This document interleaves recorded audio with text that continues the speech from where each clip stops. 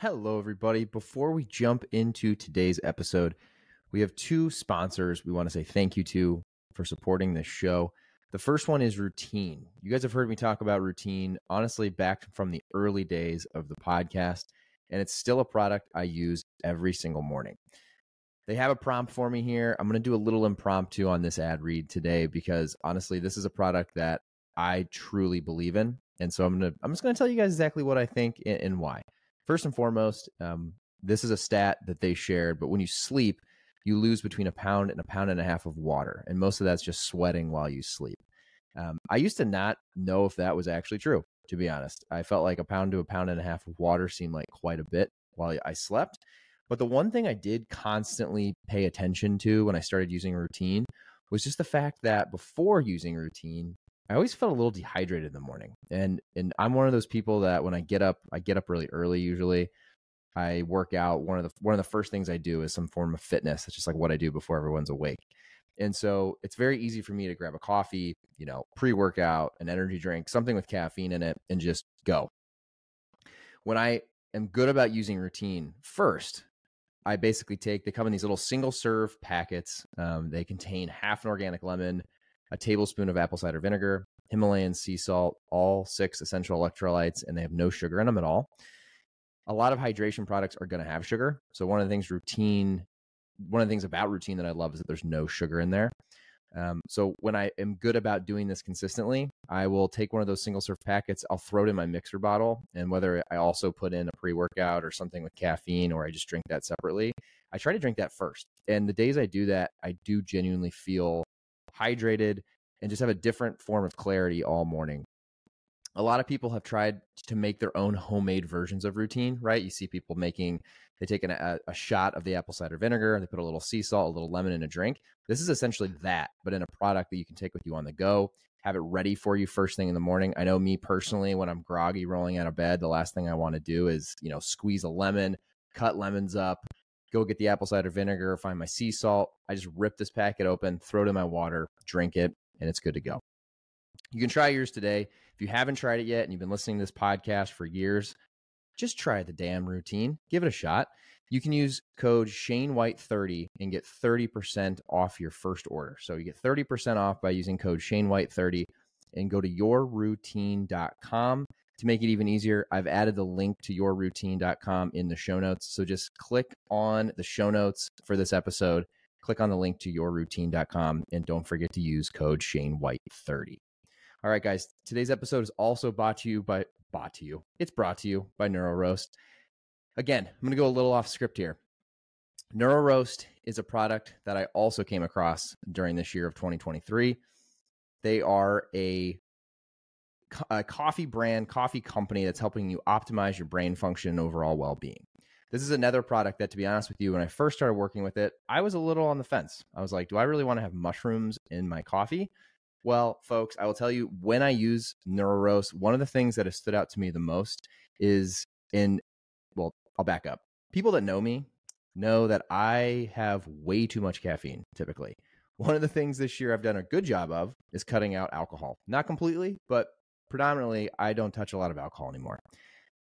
What I think I've actually done the other way, though, is add a lot more caffeine. So I do definitely drink too much caffeine. That's something I need to work on next year, is to try to minimize how much of that. But NeuroRoast is something that has actually helped me because of the way they've formulated their coffee. Like, unlike regular coffee, which is, still something I consume, but NeuroRoast specifically doesn't cause jitters or crashes. Mushroom coffee provides more balance and sustained energy, allowing you to stay focused and productive throughout the day. So the times I do use NeuroRoast, I'll be honest, I just don't feel that jittery, like, I'm jumping out of my chair or standing here at my desk jumping around feeling. So give NeuroRoast a try. They have some really good flavors. I'll be honest too, the two guys that started NeuroRoast are just really good dudes based out of New York, and they're hustling, and hopefully they can get some people to try NeuroRoast this holiday season by listening to this podcast. So for you folks who've been on the fence, I'm telling you, it tastes delicious. They've done a fantastic job of making this coffee not only be functional, but taste fantastic. And if you want to try NeuroRoast, you can use code ShaneWhite. So it's super simple, just ShaneWhite at checkout. you'll also get 30% off. So if you go to neuroroast.com, and once again, I have added that to the show notes. So just click into the show notes while you're listening to this episode. You can click on NeuroRoast link directly. Don't forget to use code just Shane White, and you'll get 30% off your order. Hope you guys love both these products. I'm trying to not only bring you guys products that I use, but that I believe in on the podcast. I'm not taking ad reads for any brands that I don't really believe in.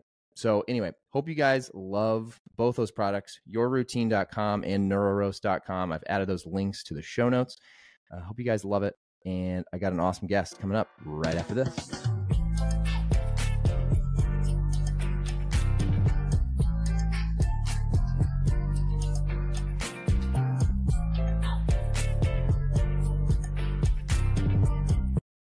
All right, everybody. Welcome to another episode of the Shane White Show. I am pumped today to have Mike Warren on the podcast. He is the CEO and founder of Alethia Strategic Business Solutions, as well as the founder and managing partner of Alethia Venture Partners, which is one of the big reasons I wanted to have you on today, Mike. For everyone listening, would you mind just giving everyone a little bit of an intro into you and what you do? Wow. Okay. Well, first, thank you for having me on. I really appreciate it. It goes back a very long way to birth. Quite honestly, I'm 55, and I have been in the CPG space literally since I was born. My dad was a buyer for 46 years for two major grocery chains in California. One being, Cool. yeah, Alpha Beta Markets for 20 plus years, and then Certified Grocers, which is now Unified Grocers. And he was the tobacco, alcohol, and candy buyer. Wow, so, what a combo. Dude, you have no idea. Like, you could imagine what was in my house and in my garage when I was growing up. You know, it was booze and, chewing tobacco and smokes and all the candy products you could imagine. And so, I was very popular in the neighborhood as well as the schoolyard because, every day I would take I'd take a briefcase filled with candy and like beef jerky products and anything I could get in there. And I would sell. I was 10 years old. I was rolling around the playground with $20 in my pocket, and it was cool. My dad had a huge influence on me, and I learned the bev space, I learned the CPG space very, very, very early in life, and spent a lot of my summers between traveling, with my parents to Europe and things like that, because I'm Greek.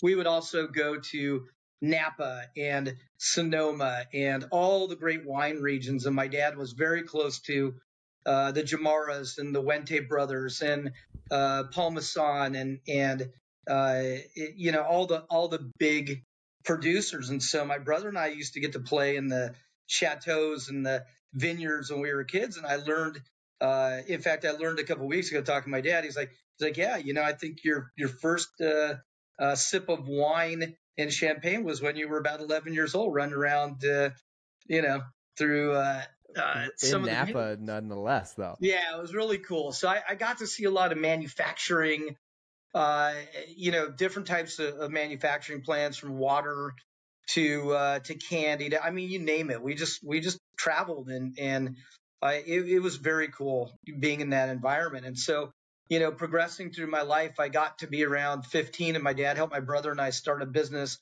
in the CPG space, working in the warehouses, taking salvaged, damaged goods, repacking it, and getting it back into distribution for the retailers. And I did that for several years and ended up selling that business. That was my first company that I sold when I was around 28 years old. Wow, and good that for you. really kind of launched, me going into the securities industry. So during that time, I'd worked for every broker from Bromar to Bradshaw, Advantage Sales Marketing, you name it, nationwide brokers. But I'd also worked for many manufacturers like Coca-Cola, Kingsford Charcoal, McCormick Schilling, several beverage companies along the way, a lot of Gatorade products. So I'd seen everything from frozen foods all the way to, everything else, canned goods in the stores. And I had a couple stints with Sunshine Biscuits, Dow Corporation, Japanese company called Daily Foods doing frozen stuff. So I had been in the space, literally, my whole life. And then when I sold that company, I decided to go into the securities industry, where I went to work for a couple of Fortune 500 companies, American Express, Prudential, New England Financial. Then ultimately, I ended up in my own shop, doing my own financial services. Joined a broker dealer with a partner of mine. We took a bunch of companies public, a bunch of companies private.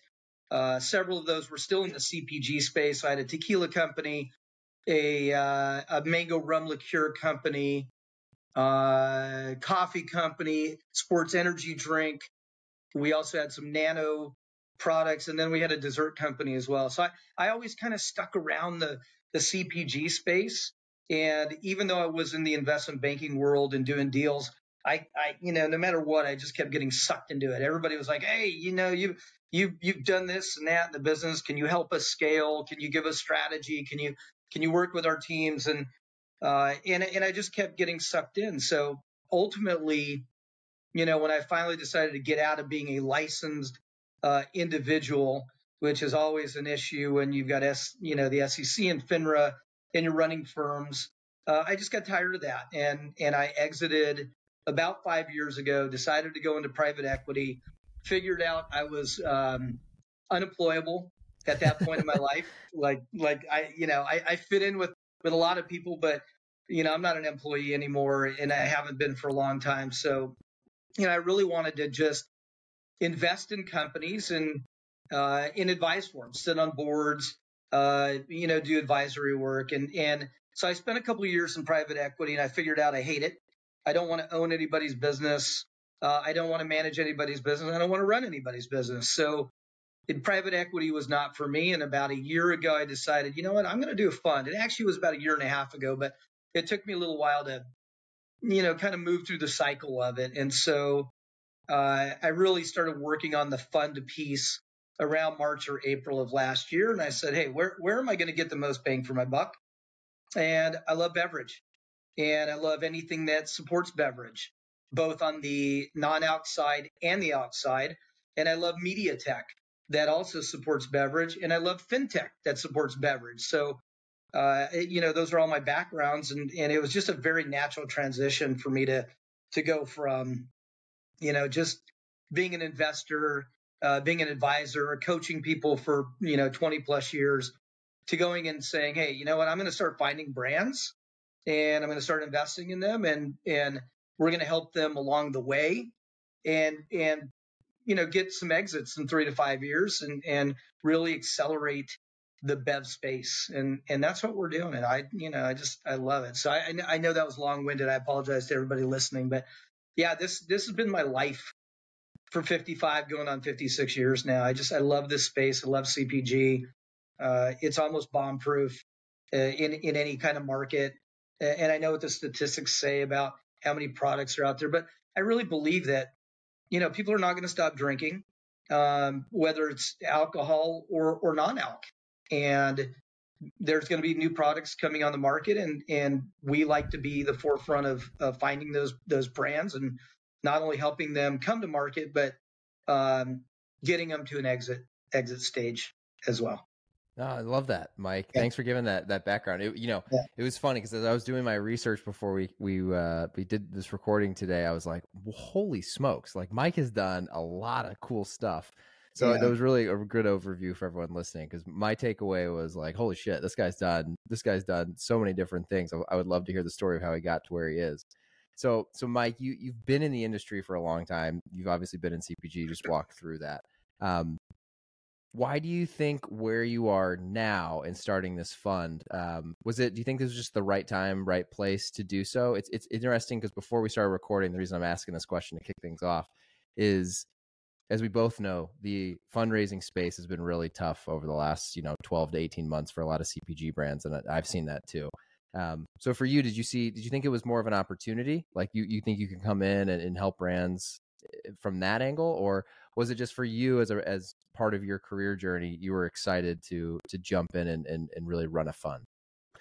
That's a great question. And I've thought about that a lot, especially over the last 6 months, because fundraising has been a challenge, not only for the brands themselves, but it's been a challenge for funds as well. I'm very close with a few other funds in this space, primarily Bev funds, and they've had a hard time too. And so, when I've thought about timing, is there ever a good time to start anything? Honestly, like, you just got to jump in. The economy may be bad, the product may need some work. Interest rates might be where they're at. Every category of Bev, from alc to non-alc, is different. Tequila is different from rum. Rum's different from gin. Gin's right. You go through these cycles. So, tequila has been very hot. Whiskey is getting even hotter right now. Gin is on its way up. So trying to time the market for when to start a fund or when to invest, as a very disciplined investor over the last 25 years of my life running broker dealers and investment banks and things like that. We've always touted to people, don't try and time your investments. Just get in there and systematically invest and find the right mixture of investments, right? So a fund like ours is an alternative investment. It's a choice. It's not a necessity. We're not creating income for people. We're taking chances and swinging, sometimes for the fences, and sometimes just trying to hit singles, right?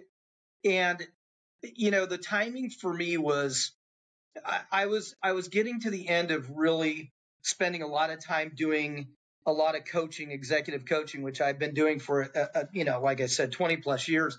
And I just got to the point where I wanted to coach companies that I owned a piece of, instead of coaching companies where they pay me a bunch of money, they get me for a certain amount of time, and then I leave them, and they either do better, hopefully, or they ride off in the sunset and sell or whatever. But I never had any equity in them. And a lot of those companies, if you look on my website, they're Fortune 50 to 1,000. Those guys aren't going to give me pieces of their company and let me grow them. Yes, I've sat on a lot of boards. I've sat on a lot of advisory boards. I've gotten stock for compensation, but I've never been in a position where I've been able to invest and then really help shape the company itself on a magnitude of multi companies. So when I really started thinking about the fund, I wanted more excitement in my life. I wanted to reinvent myself again.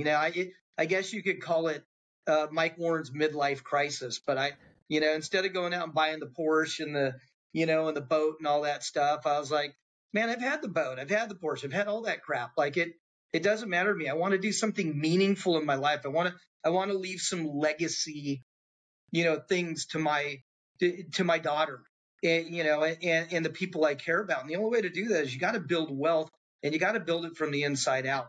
And the only way to do that is you either start it yourself, you invest in it, or you inherit it. That's really what it comes down to. And so I got to this point in my life, I was like, damn, man, like, what do I do? I'm tired of coaching. I've been investing, but I'm not investing at a level where I have any real control over the outcome, other than, giving them enough money to keep going. And that wasn't enough for me. I wasn't satisfied with that. And that's what it was. And so, yeah, we entered the market in a really, shitty time, honestly. Like, interest rates going up, inflation through the roof, unemployment, you could talk politically on whichever side you want. But it's been a daunting time in our history to raise capital, right? And so, could I have picked a better time, like 21 and 22, when money was pouring into funds and pouring into products? Maybe. But here's what I've seen from a lot of those companies now, where they poured a lot of money in. Now they're doing down rounds. They can't find money. They're not operating profitably. They're still raising capital to try and raise capital to profitability. And a lot of those companies are flailing, which is where you're seeing a lot of people coming back going, man, I need more money, need more money, need more money. And there's no more money for them to get right now. So a lot of those companies are failing and they're going to go out of business. So I think it's always better to invest at the bottom than invest at the top. And 21 and 22, we saw valuations screaming and we saw money pouring in. And so a lot of people were putting money in at the top. And now a lot of those companies are coming back going, man, we need more money. And there's no more money to give them. Had they scaled slower or taken less money and been better at operating and getting better to a point of profitability, they wouldn't be in these positions right now. So I think I entered the market, believe it or not, probably at the best time for finding great brands, opposed to not having enough money going through the market. That will shake itself out no matter what. That it always does. It always has. I'm not afraid of that market. I'm not afraid to have to talk to 10 more people than I ever had to raise capital. I'll have those conversations all day long. I'm more worried that I'm picking the right companies that have the right operators so that when I do give them money that took me 10x to get, that they're going to know what to do with it. We're going to be able to help shape that for them, and they're going to have a really good exit from it, and our investors are going to make a lot of money.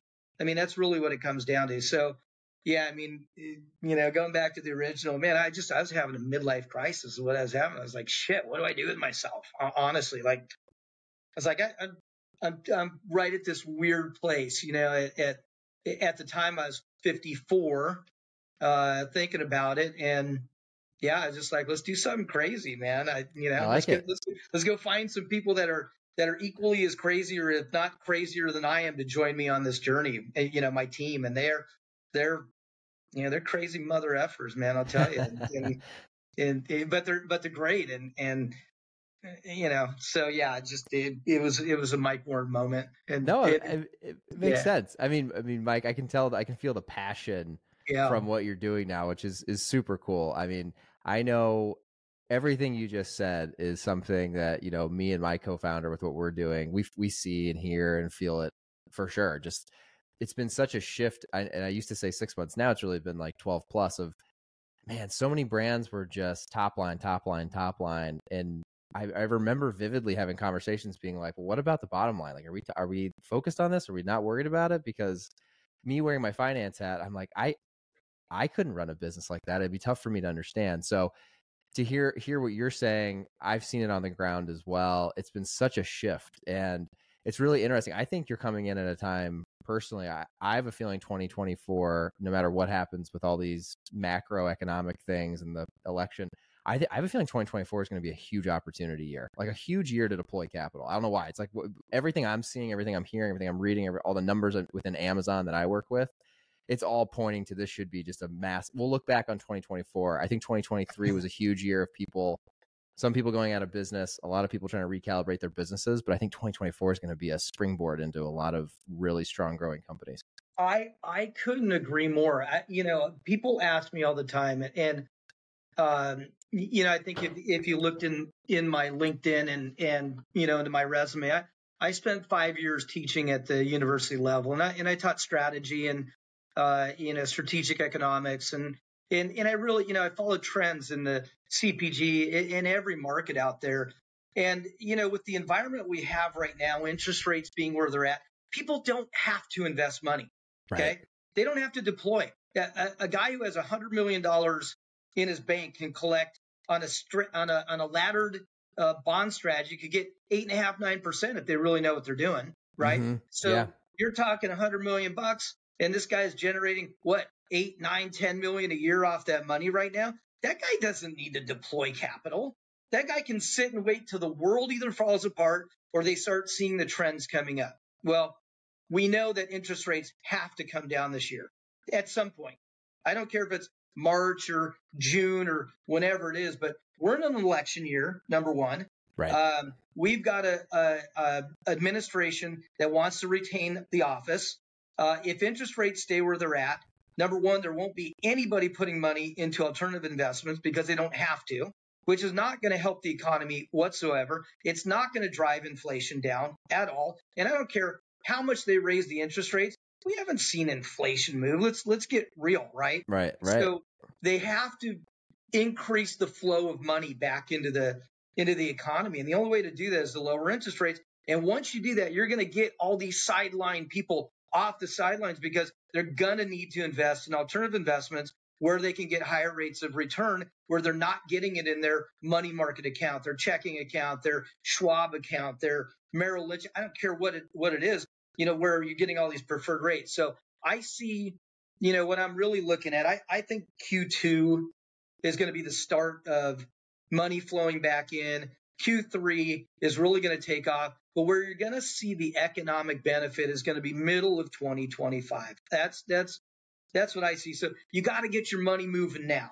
Mm-hmm. You got to get it working now. If you don't get it working now, you're going to end up starting to get that money moving third quarter, and everybody kind of dies in the fourth quarter and waits till the first quarter. Now you're not looking at having any money moving until 2026, right? Okay. And right. a lot of the companies that we're investing in right now, they're months away from profitability. So we're not just ramping them up and giving them money so that they can stay in business. We're giving them money strategically so that they're going to be profitable, at the very least in the, middle of 2025, but many of those companies are going to be profitable this year. And that tells me that we're picking people that are good operators or great operators. They've got some great products, and that our advisement and the money that we're giving them is going to a place that's going to help them get to profitability. Because this year, if you don't work towards profitability, I don't care what you do, 2025, you're going to be either looking for money or looking for a job. Period. Yeah, it makes a lot of sense. Yeah, I mean, for you, you must hear a lot of pitches. You must talk to a lot of brands, I'm assuming, right? I'm sure it's all the time. Weekly.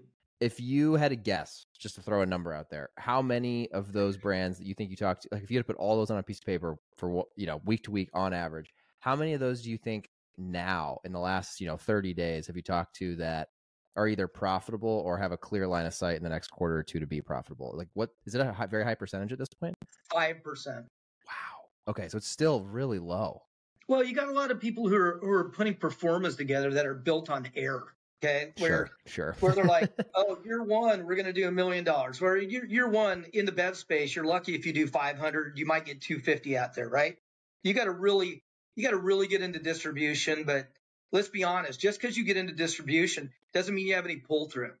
It doesn't mean that you got actual sales. You're just filling the pipeline right now, right? So your first year numbers to me are usually bullshit. When I look at them, I'm like, okay, great. You did 500. Let's see what you did in year two. And if I see velocity going, I see things moving. And listen, we have some brands that aren't even there yet. They're still in year one. But if I see it, some trajectory in year two, or we've got some companies that have been around 3, 4, 5, 7, 8, 9 years now. One that we've got that's 10 years into it right now. And I'm watching velocity go up, and I'm seeing how they spend money. And I'm looking at their performance, both the ones that they've come up with lately and the ones that they had 3 years ago when they were formulating. And I look to see, were they realistic? I have one company that came to me and said, hey, we're going to do $1 million this year, and next year we're going to do 29 million. And I looked at him and was like, where is it? Is it going to fall out of the sky? Like, show me the plan.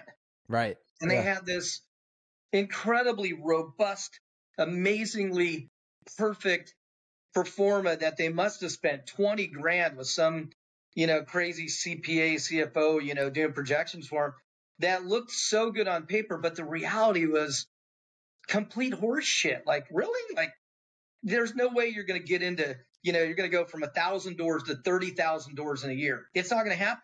You don't have enough money in the bank to do it. So I look for reality, right? Like, I'm looking for, are these people sane? That's number one, right? Mm-hmm. And so a lot of the brands that have come to me, let's call it since November, 5% of those people actually have a real plan for success. The rest of them are very pie in the sky, products that look the same, feel the same, taste the same as 30 other products that are on the market. And we're a fund that looks for premium products, things that differentiate. I could tell you 5 of our brands right now there's nothing else in the market like it. And there's going to be no real competition for them just because of how good the product is, how great the marketing is, the people behind it, the money that's gone into it. They've got some major competitive advantages. So when I see decks and I see 20 or 30 of them a week, and I will, before this month, I was seeing 15, I was taking 15 meetings a week with new brands just to get an idea what was out there in the marketplace. And there are very few that were, really put together. I mean, all put together. I mean, a lot of people show good at first, but I've learned over the years that you can't rush into anything. So there, some of the brands that we're just now engaging, we've been in talks with them for 6, 7, 8 months. I've wanted to sit back and see how they've operated, both when they're a little desperate or when they're in a really good position. And I think we've picked some amazing winners that we're going down the road with. But for the most part, man, like, there's a lot of crap out there right now. I mean, it's a junk filled space because there is no barrier to entry in the booze space or even in the non-booze space. I mean, anybody can go to a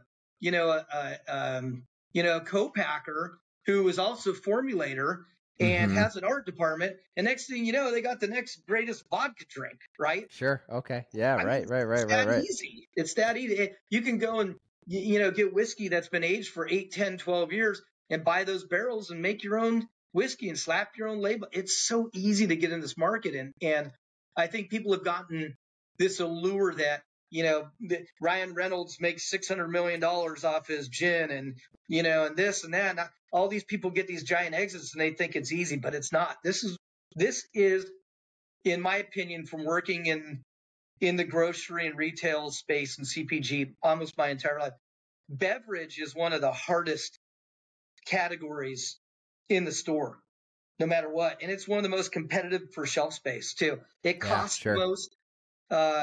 It's the most highly sought after. That's why Coca-Cola and Pepsi and Budweiser and Coors, that's why they own all the shelf space, right? Right.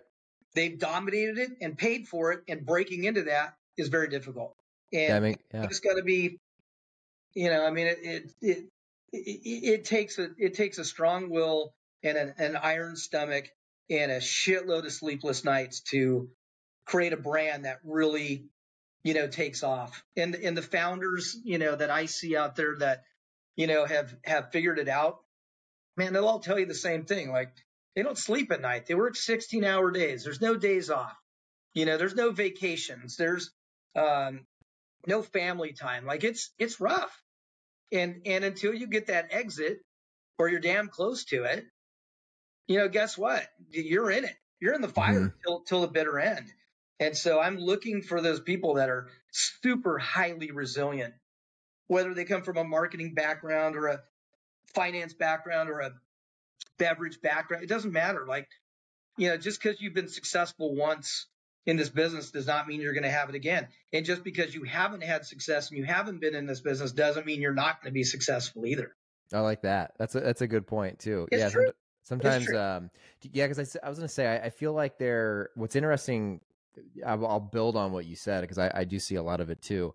It seems like, I remember I started this podcast in 2020, like right when COVID kind of kicked off and I was at home and I had all this extra time. And I did have a couple early beverage brands on. And I remember back then, even, Mike, it was like the conversation was so much around how complicated and difficult it was to get a product to market. And you fast forward now to 2024, basically almost to the date, 4 years after I started this. And it's kind of remarkable how, I don't want to say easy, but to your point, it's what you said. And I do agree now that I'm thinking about it. Like, the barrier to entry to bring something new in beverage is wild. But what I don't understand, Mike, and you're closer to this than I would be, if I look at any CPG category, maybe the barrier to entry to get a product designed, created, and ready to sell is one of the easiest. But it's so much more expensive to distribute, right? It's heavy. It's not the right, like, even for e-com, it's a harder product. You have to really get throughput quick.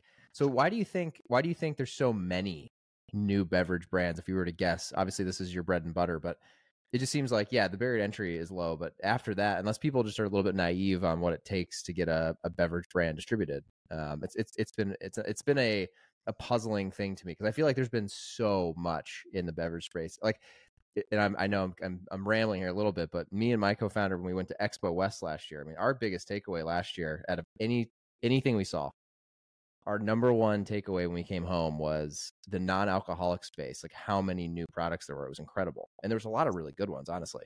Yeah. But I'd be Colas, curious your thoughts. beers. I've seen 5 new entrants in the cola space. 2 that I really love. I've seen 5 different beers come online. One that I just think is absolutely the next front runner to athletic brewing. Yeah, but to go back to your question, so there's 2 things, right? The first one is COVID gave a lot of people a lot of opportunity. Okay, it certainly hurt retailers for a while. It hurt supply chain. But what it didn't hurt was the DTC, the direct to consumer market. And the direct to consumer market shined when, COVID hit, because obviously we were in lockdown. You couldn't go get toilet paper, whatever. But man, you could get booze delivered to your house. Right. You could get beverage delivered to your house. And a lot of things that people were buying, they were like, man, this doesn't taste very good, or I can do this better, right? So that barrier to entry during the COVID time was easy because everybody's shipping, DTC, right? Direct to consumer. We've seen direct to consumer slow down considerably in the last year. Why? Because every retailer's opening up again. You got people on the streets. You got people going to restaurants again. You got points of distribution that did not exist during COVID, right? So the barrier to entry was even lower during that time. And so a lot of people banked on the fact that that would continue going. Well, that has not continued going. And even DTC is a hard road now because the cost of acquisition is much higher than it was 3 years ago. Sure. It's way higher. And as a digital marketer, Yeah. right, that your COA is totally different than it was 3 years ago. The bev space is the same. Shipping is more expensive. So that product that's on the shelf for $11 that you want delivered to your house now costs you $18, right? That's a tough pill for people to swallow unless you're confined to your house or you're just so rich or so lazy you can't get up and go to the store, right? Yeah, right. Which there's a lot of people like that, right? Sure. But for most consumers, that space, is dwindling. People want to get out. They want to go shopping. I see more people at the grocery store than I do in restaurants around me now because people they want to congregate. I go to the Whole Foods down the street from me and you can't get a cart down the aisle anymore. There's so many people shopping. Oh, wow. Okay. All hours of the day, right? So the retailers know that space is more valuable now.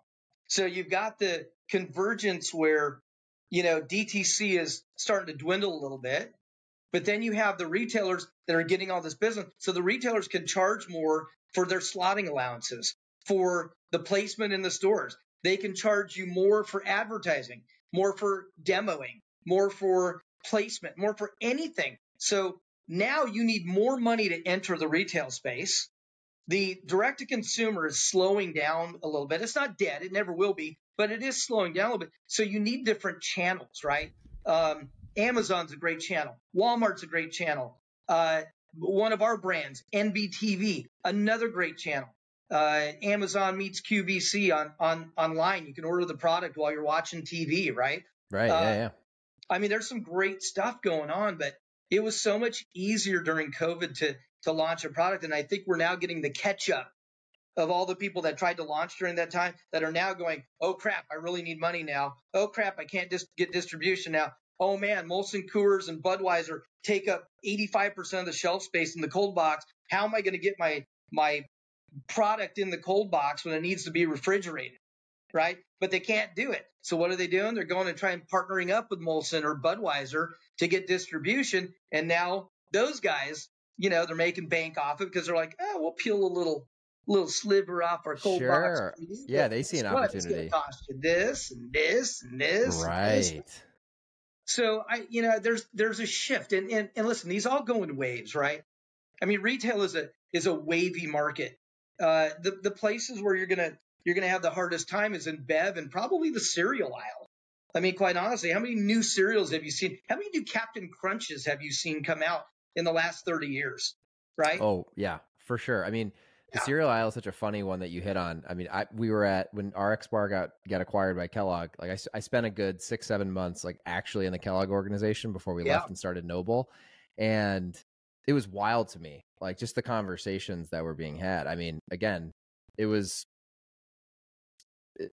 Walmart and Kellogg. It's like their CEOs are a phone call away, and Right. if Walmart wants something, Kellogg's like, okay, how, you know what I mean? It's like when I was there and sitting in and hearing how these conversations work for the biggest cereal brands, I'm like, well, yeah, no wonder it's so hard for brands to break out. Being a novice and like only seeing the RX success story, Yeah. you know, you're like, man, if you're, you know, all these other small food and beverage brands, like, wow, it's such an uphill battle when it comes to the huge. I mean, these big CPG brands have had 100 years to build up space and take up real estate. It's wild. 100%, man. 100%. I mean, so you look at it in the let's just let's take that cereal space for a second. Let's transfer it to the Bev space. Who's on those shelves, right? You got Pernod Ricard, you got Bacardi, you've got Constellation, you got Diageo, you got Molson Coors, you got Budweiser, you got 7 or 8 big guys that own everything, right? And Right. so the little guys trying to get in there, and then they're going for distribution at Southerns or Breakthrough or Empire, whoever they're going through. And these guys are the feeders, right? But they're no longer working your product. So the distributors no longer work the product. So the retailer doesn't really care how many people come in as long as they're paying and how Mm, many people they discontinue, because they know that there's a line wrapped around the building 75 times of people that will jump in that space and pay for it, right? sure. So Yeah. Yeah. so the Yeah. distributors and the big retailers and those 8 or 9 companies out there, they've got a lock on it. So you have to go out. I attribute it. I equate it to the record industry, right? It used to be Warner and Sony and all these big ones, right? And they'd go out and sign an act, and then they would develop that act for 8, 9, 10 years, and then they'd break them out and turn them into stars. Record companies don't do that anymore.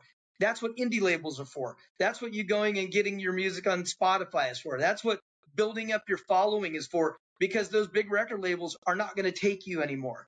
They're going to Mm, buy you from a smaller label. And for you to get on a smaller label, you've got to go through the minor leagues, right?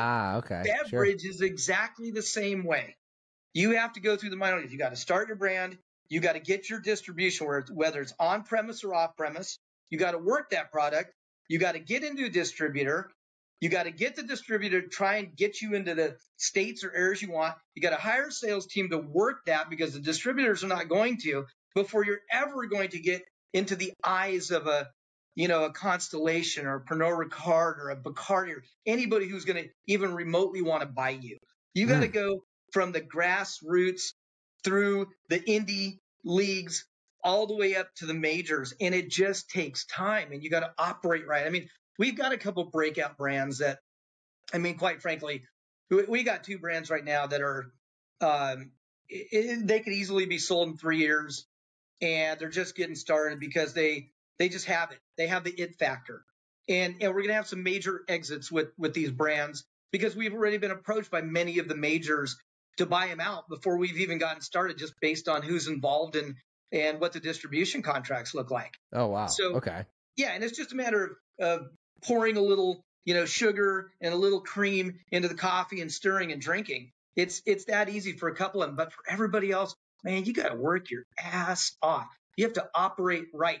You have to manage your cash flow. You got to manage your people. You got to manage your spend. You got to manage your marketing budget. You got to know where to put that money, right? Like you got to know if let's say Breakthrough says, "Hey man, we'll give you 40 state distribution," right? Well, if you're a new brand, 40 state distribution doesn't do a damn thing for you. In fact, it can actually derail you, because in your mind you're thinking, "Holy shit, I've got 40 states. I'm going to fill 40 states up." Well, then you go down and you start playing with the pencil and you start, doing addition and subtraction. You're like, holy shit, I need $25 million to penetrate 40 states, right? Sure. Oh yeah. But here's the problem, Shane. Some of these people, they think they can actually do that. So they go out and they try and do these massive raises. And when they get to me after they failed on doing those massive raises, I'm like, well, your plan's all screwed up. Like you've been too ambitious with your dreams. Pick one state, maybe pick one county, one area, and penetrate that, right? And again, go back to the music industry, right? Every great band starts out as what? A local band. There's no band that gets together and starts touring the world in their first and hoping that they get sellout places everywhere. It wouldn't happen, right? Right. That's a good you analogy. You got to start locally, and then you got to start building regionally, and then you got to start touring your state, and then your coast and your region, right? It's identical, man. That's a really good analogy. It's the one that you know, and I'm only saying this because I worked in the record industry for a little while. I worked with some of the big labels, and I also worked with a few indie labels as well as I still consult and coach for Sony and Fremantle and some big companies in the entertainment space. And one of our GP partners, his wife is head of production for North America for all of Netflix. So oh wow, very cool. We really know the music and the entertainment space really well. And yeah, it's identical, man. It's the same path. So for you, Mike, I mean, you know, obviously you have an immense amount of knowledge and you've seen how this can and can't work. Are there, you know, like we said, beverage has been a space I've been super interested in because it just seems like it's exploding. There's so many brands that are trying to attack different aspects of it. Are there a few key, I would almost call them like subcategories in beverage right now that you're like, this is just such a prime opportunity? So like the opposite of the cereal aisle. I don't know if there's anything that like jumps out to you, you know, obviously from non-alc to alc, there's a lot there, but if there's a couple subcategories, anyone listening that's, you know, working on an idea that Mike is excited about. I think gin is the next up and comer breakthrough in the spirits category from just whether, you know, listen, vodka is very played out. There's still room, believe it or not, with as many tequila brands as there are out there. Tequila is still moving, and I see a lot of tequila deals, and I've got two in particular that I've got my eye on that I've had several meetings with that we are very interested. They're very interested. But gin and whiskey, I mean, even whiskey right now, bourbon and you know, just whiskey in general is coming up. You're seeing more Japanese whiskeys hit the market. You're seeing more American whiskeys hit the market, but you're not seeing the premium ones. You know, the old true and tried ones of the Wellers and this, you know, Cerzacks and you know, all of those lines that are out there. You know, not a lot of people have been able to crack that, but there are a few whiskey brands that are starting to come up, and I think whiskey is going to be a big one. But man, I love the gin market. There is no premium gin here in the United States. Oh, okay. I didn't know that. Yeah. I mean, you've got Hendrix, you got Bombay, you've got, you know, Monkey, you got the normal players, but there's no real premium gin out there. Like, you know, if you look at Clase Azul selling bottles for $300 to $2,500, right? You don't have that in the gin market. There's no $300 bottle of gin that's on the shelf of your restaurant right now, right? There's no $100 bottle of gin up there because all of those gins taste the same. And so there are some new gin entrants into the marketplace. One in particular that's going to hit the U.S. in the next 6 months. That is in Europe right now. It's going to be a blockbuster. I mean, it really is. And I think that market, them coming into the market is going to open up a whole new premium market for other gins to come in, but they're going to already be down the line quite a bit in that category. So I think that's a good one. But, you know, if you want to go to the non-alc side, you know, there's a few different ones out there that are really good. Brands that we're involved in. Haywell is one of them. Bear's Fruit is another one. Key is another one. They're in the ketone space, so there's no caffeine in it. The other one is Berry Organics. This is the alternative that's crushing Pedialyte right now, and Pedialyte is losing market share daily to them. Oh, wow. You know, those are a few of the great brands we just have, and I'm naming them not only because we're investing in them, but they truly are. Out of all the brands I've seen out there, they're fantastic. Here's a non-alcoholic beer that we're not involved with yet, but I think somewhere down the line we will invest, is Best Day Brewing. Their product, hands down, beats anything Athletic puts out from a taste perspective. Oh yeah, Wow. kills them. Kills them. Okay. Because Yeah, I actually I love fantastic. Athletic Brewing. I think they have some really, really good stuff. So I'll have to check that out. What's it called again? It's called Best Day. Best Day. And Okay. I'll have to check it out. so where Athletic is, the head and at the top of the Ironman triathlon world, and that's where they got their start. Best Day is now the sponsor for the professional pickleball tour. Oh, that's where I've seen them. Yep. Yeah. Okay. Yeah, and it's fantastic. I mean, it's just a great brand. And the management, the operations of that company are fantastic. We're starting to delve in mezcal. I think mezcal is going to be a huge market as well.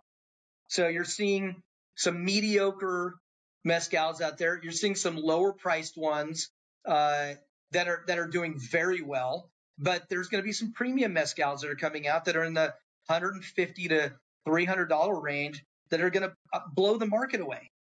Right. Wow. So there's okay. I think those are great markets. The canned wine space, holy crap.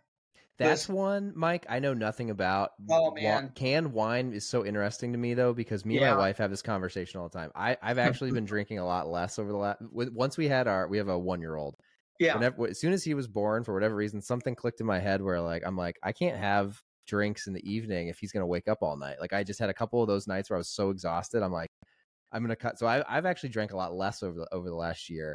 But so when we do have wine, though, I mean, it's obviously for two people, it's very easy to each have 2 glasses and you finish a bottle. Sure. But we've always said it's the one form of alcohol that's so interesting where you have to cork it, and then technically it's usually only good for a couple days. It always forces you to just finish a bottle. And we've always said a single serve or some way to have a multi-serve wine. There's probably a good reason why it hasn't been done, but it's always been an obvious one to me of I cannot imagine we're in the minority here of being like, wait, why the hell do we have to finish this nice bottle because it's going to not be as good in a couple days? I love this space because I grew up in the wine space. Okay. Right. Okay. Yeah. My dad and Robert Mondavi were buddies, and cool. Yeah. So Paul Masson and the Wente brothers, the Jamaras, these were families we hung out with when I was a kid. And I'm not saying that to brag. I'm just we were nobodies. My dad was just a buyer. They would have us up, but I got very familiar in the wine, in the wine space, and I love wine. I collect it. I just got back from Paris, and I was in Chablis and Burgundy for a week last week, and I got to taste and sample and buy some of the finest wines in the world from there because I know the vintners and the owners. And I will tell you, wine is it's very hard to perfect in a can. Okay, very very difficult. And the reason why it hasn't been done is because everybody who's tried it sucks at it. Oh, They put terrible juice in it. They haven't figured out how to can it properly. And they just, it's one of those things where, most people who drink a lot of wine or collect wine, they're snobs. Okay. Sure. I'm just going to say it. I was one too. I was like, I'm never drinking wine out of a can. Right. Or when what was that one that you peel the top of? It was almost like a goblet. Yeah. It was on Shark Tank. Can't remember what the name of it is. It's that bad. It's that bad that I don't remember the name of it. And I see it in airports all the time. Yeah, I know you're talking about. Yeah, you know which one. So most people haven't figured out how to do it. Well, in the last couple of years, there's been a couple companies that have figured out how to do it. One company in particular named Maker Wines. They're up in, the Bay Area. These 3 ladies have figured out how to do it in a way where you get super high quality wines at a very, very nice price point, and the wines keep. And what's great is they're single serving. I keep 30 or 40 of them around at all times because I might just want to have one glass. And they've got everything from bubbly to, to cabs, to shards, to you name it. But what's unique is they have figured out how to go to the these small wineries where they can't get big distribution with the Gallows and all in the Southerns and all these guys, and they're actually canning the wine on premise right there, and they're getting their best juice. Oh, right? wow. They're not taking the blends and the crappy stuff and the stuff that's left over. They're actually driving a machine there. They're canning it on the spot, and the wine is as fresh as you could imagine. And it is fantastic. And they do this with all small batch wineries, a lot of women-owned, women-led wineries. I mean, it's just a fantastic way to do it, and they're killing it. And they're one of our companies that they know how to operate and will be profitable this year. Opposed to many of the other canned wine companies that are struggling, can't get, they might have gotten distribution, but their product tastes like crap. And so every time our product gets on the shelf or Maker's product gets on the shelf, people go back to that and they stop buying the other stuff, right? So it's been a function where, number one, people have this mindset and opinion that wine doesn't come in a can. Mm-hmm. So you have to educate the consumer. And number two, most people have been putting crappy wine in cans. Yeah, I would agree. Like, even if it looked awesome, I definitely have always had a preconceived notion that it would not taste good. So that has to be a tough overcome. But if you can overcome that, sampling's tough with alcohol, right? So sampling's really tough. Yeah, really, really tough. But I mean, equate it to box wine. Like, how many times have you gone to the store and you picked up a box of $10 Chardonnay in a giant box, right? You do that for a party where you hate the people that are coming over, but you don't do it, for your finest of guests. I assure you of that, right? But here's what's interesting. At my golf club, I do a lot of tastings. When I'm in Tucson, I live in Tucson and Miami, back and forth a lot. So when I'm in Tucson, I take products to parties that my other members are at. And these people are all, they're all pretty wealthy people. They don't have to drink RTDs. They can have a bartender with top shelf stuff sitting at their house pouring all day long. But I bring products all the time to have them try the gins, the vodkas, the tequilas, everything we have. I brought the canned wine. I brought Maker to a party 6 months ago. And by the end of that party, not one bottle of premium stuff was pulled out of a cellar to drink. They were asking me to go back home and pick up more canned wine. Interesting. I shit you not. I mean, that makes sense. And I mean, how many times have we? I'm sure everyone listening, and you and me, Mike, have been at a place where there's just not anything wine related that's available, but that's what you want to drink. And of course, there's beer, there's hard. I mean, it's so obvious to me, especially even because in the hard alcohol space, like the spirit space, there's been a lot of like the mixings and like on the rocks have become popular. So it makes sense that canned wine would be right there. That's a great one. I mean, think of an airplane, right? Even in first class or business class, right? They're toting these really fine wines. Well, what about the people that are sitting in coach, right? Right. And they're pouring them this $2 chuck that tastes like crap, right? Wouldn't you rather have a single serving that didn't come out of another, crappy bottle, right? That they could just hand you and you're like, oh yeah, I'll take a Chardonnay sparkling. Boom, here you go. Oh, I'd like a Cabernet. Boom, here you go.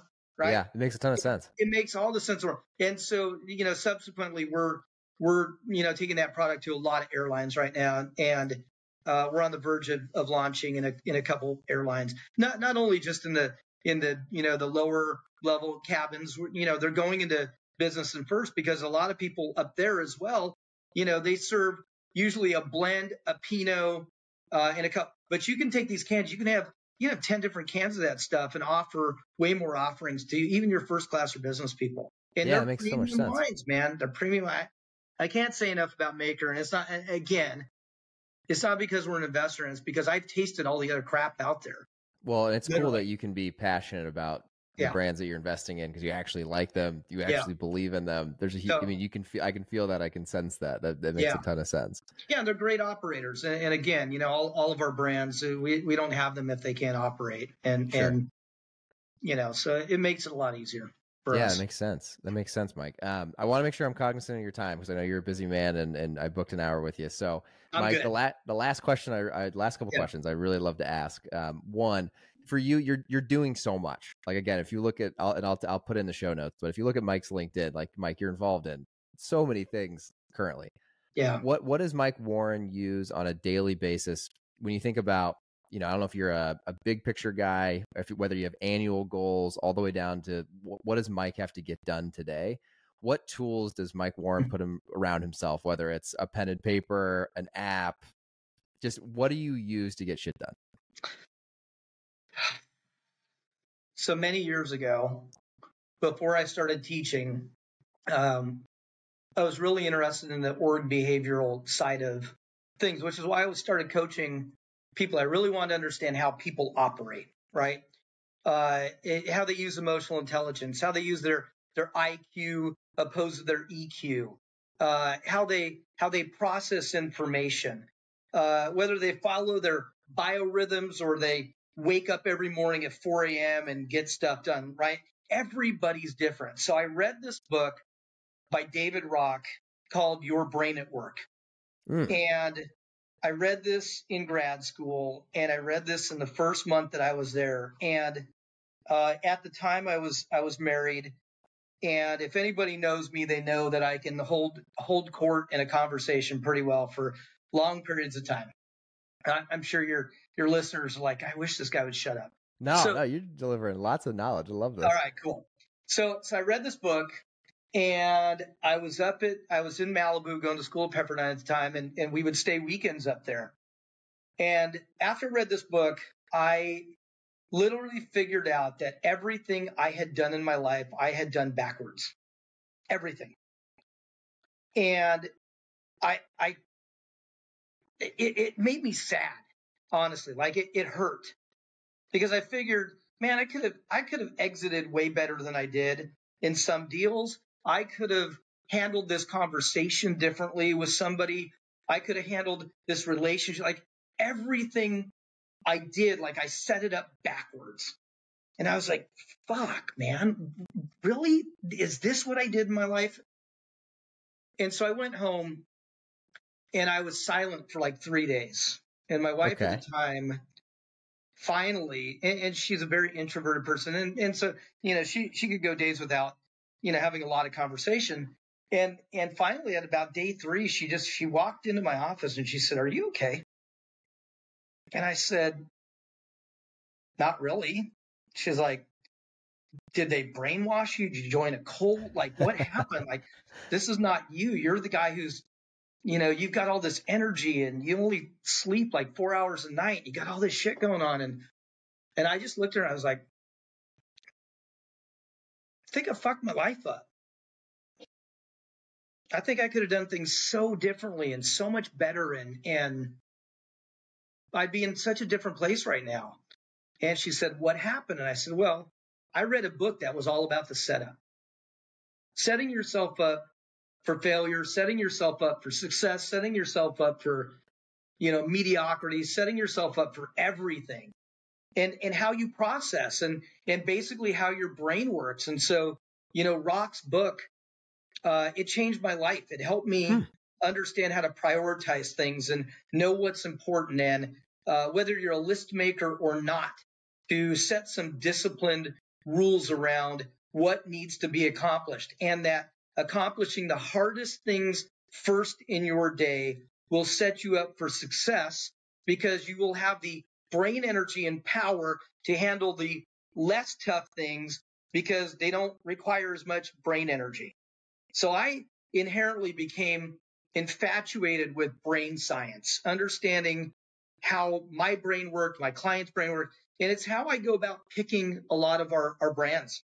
I Okay. want to Wow. understand how they set themselves up, their day, their company, the books, distribution, the marketing. So how I do it personally, I spend the night before figuring out what my next day looks like, and I'm trying to tackle the hardest things first, so that as I get towards the end of the day, knowing that I'm now, in my mid 50s, I don't have the brain capacity that I did when I was in my 20s or 30s. And I know that I have to work within the 6 inches of my ears much differently than I did 10 years ago or even 5 years ago. So, the moral of this story, Shane, it's all about the setup. You're either going to set yourself up for success or you're going to set yourself up for failure.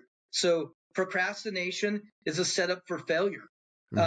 Not knowing what is going to be on your books for the next week or 2 or 3 is setting yourself up for failure. So I try not to do that.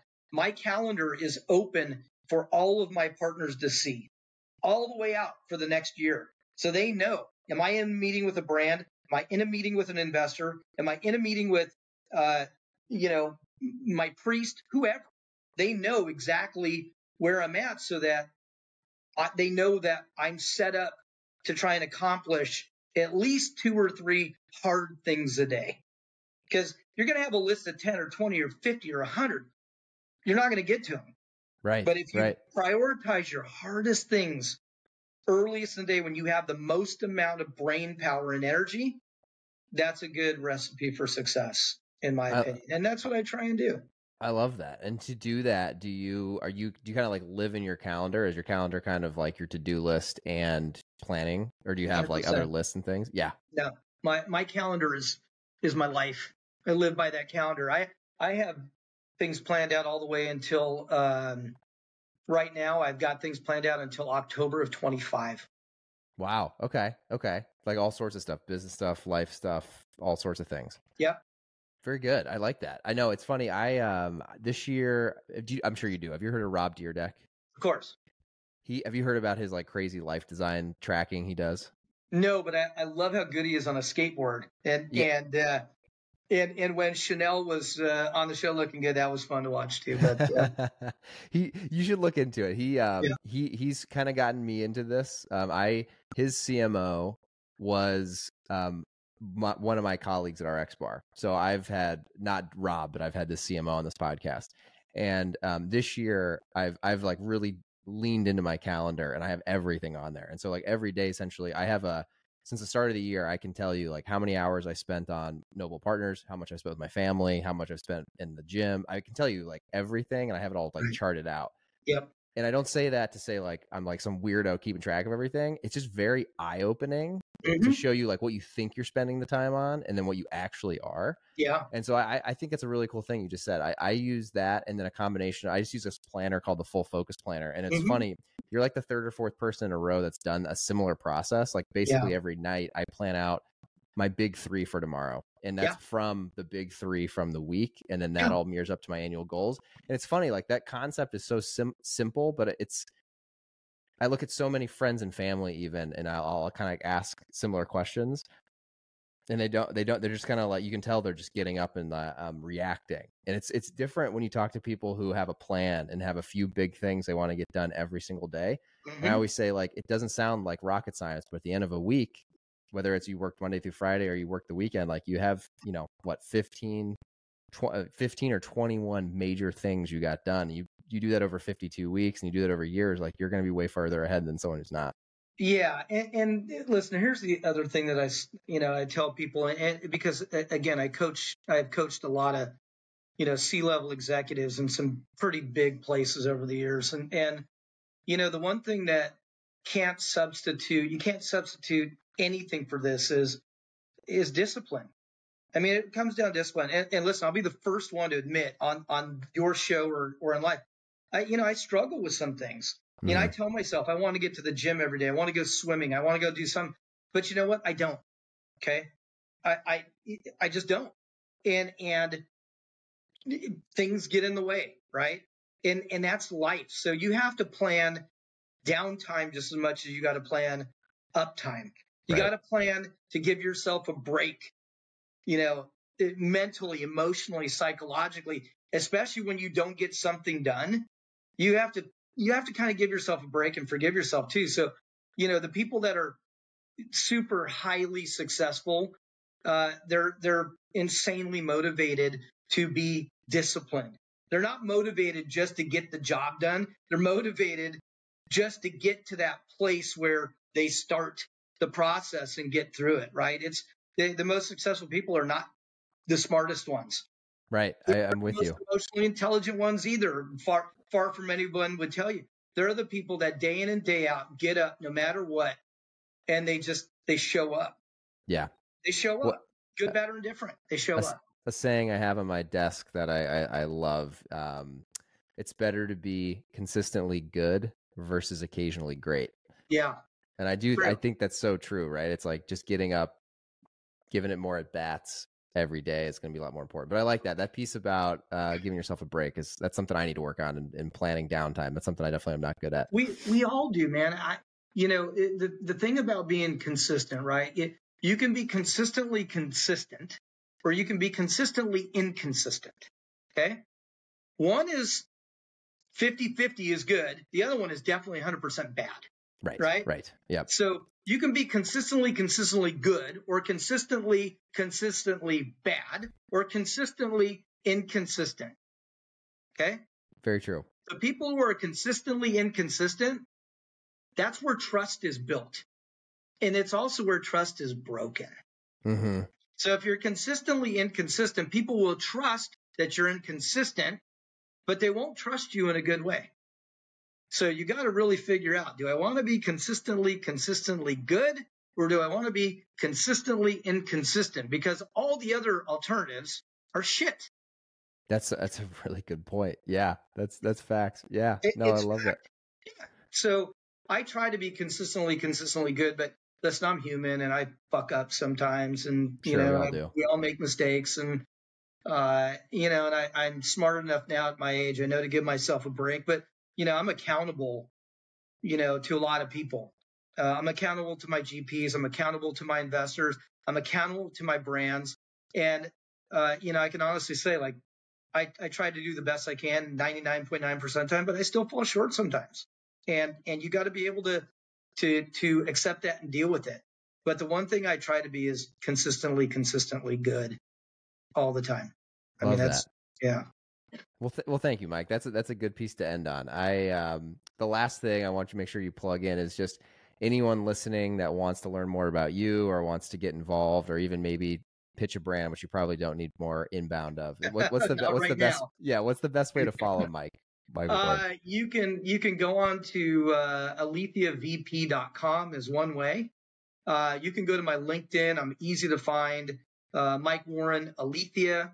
I've got another website, asbizsolutions.com. My phone number is readily and easily listed, which doesn't deter people at all. So, I get texts and emails and phone calls, in the middle of the night from all over the place. So, like I said, when you and I were talking offline, Alethia means the truth, and it's all about transparency. So, I try not to hide. I know a lot of fund managers do, and they bury themselves in in lots and lots of email chains, or they don't list themselves. I'm not like that at all. Okay, that's great. Yeah. No, I respect that. I could see how that could be easy to do. I'm sure you got a lot of inbound, so to be out there and transparent, that's big, Mike. I'll add all that to the show notes. Cool. Thank you. I can't thank you enough for coming on the show. It was great to meet you. Great to learn more about what you're doing, and I feel like I learned a shit ton today. So cool, man. Thank you, Mike. I really appreciate it. I appreciate you, and I appreciate your time, and thank you very much for having me on, man. It's been awesome. Thanks. Awesome. We'll stay in touch. Okay, cool.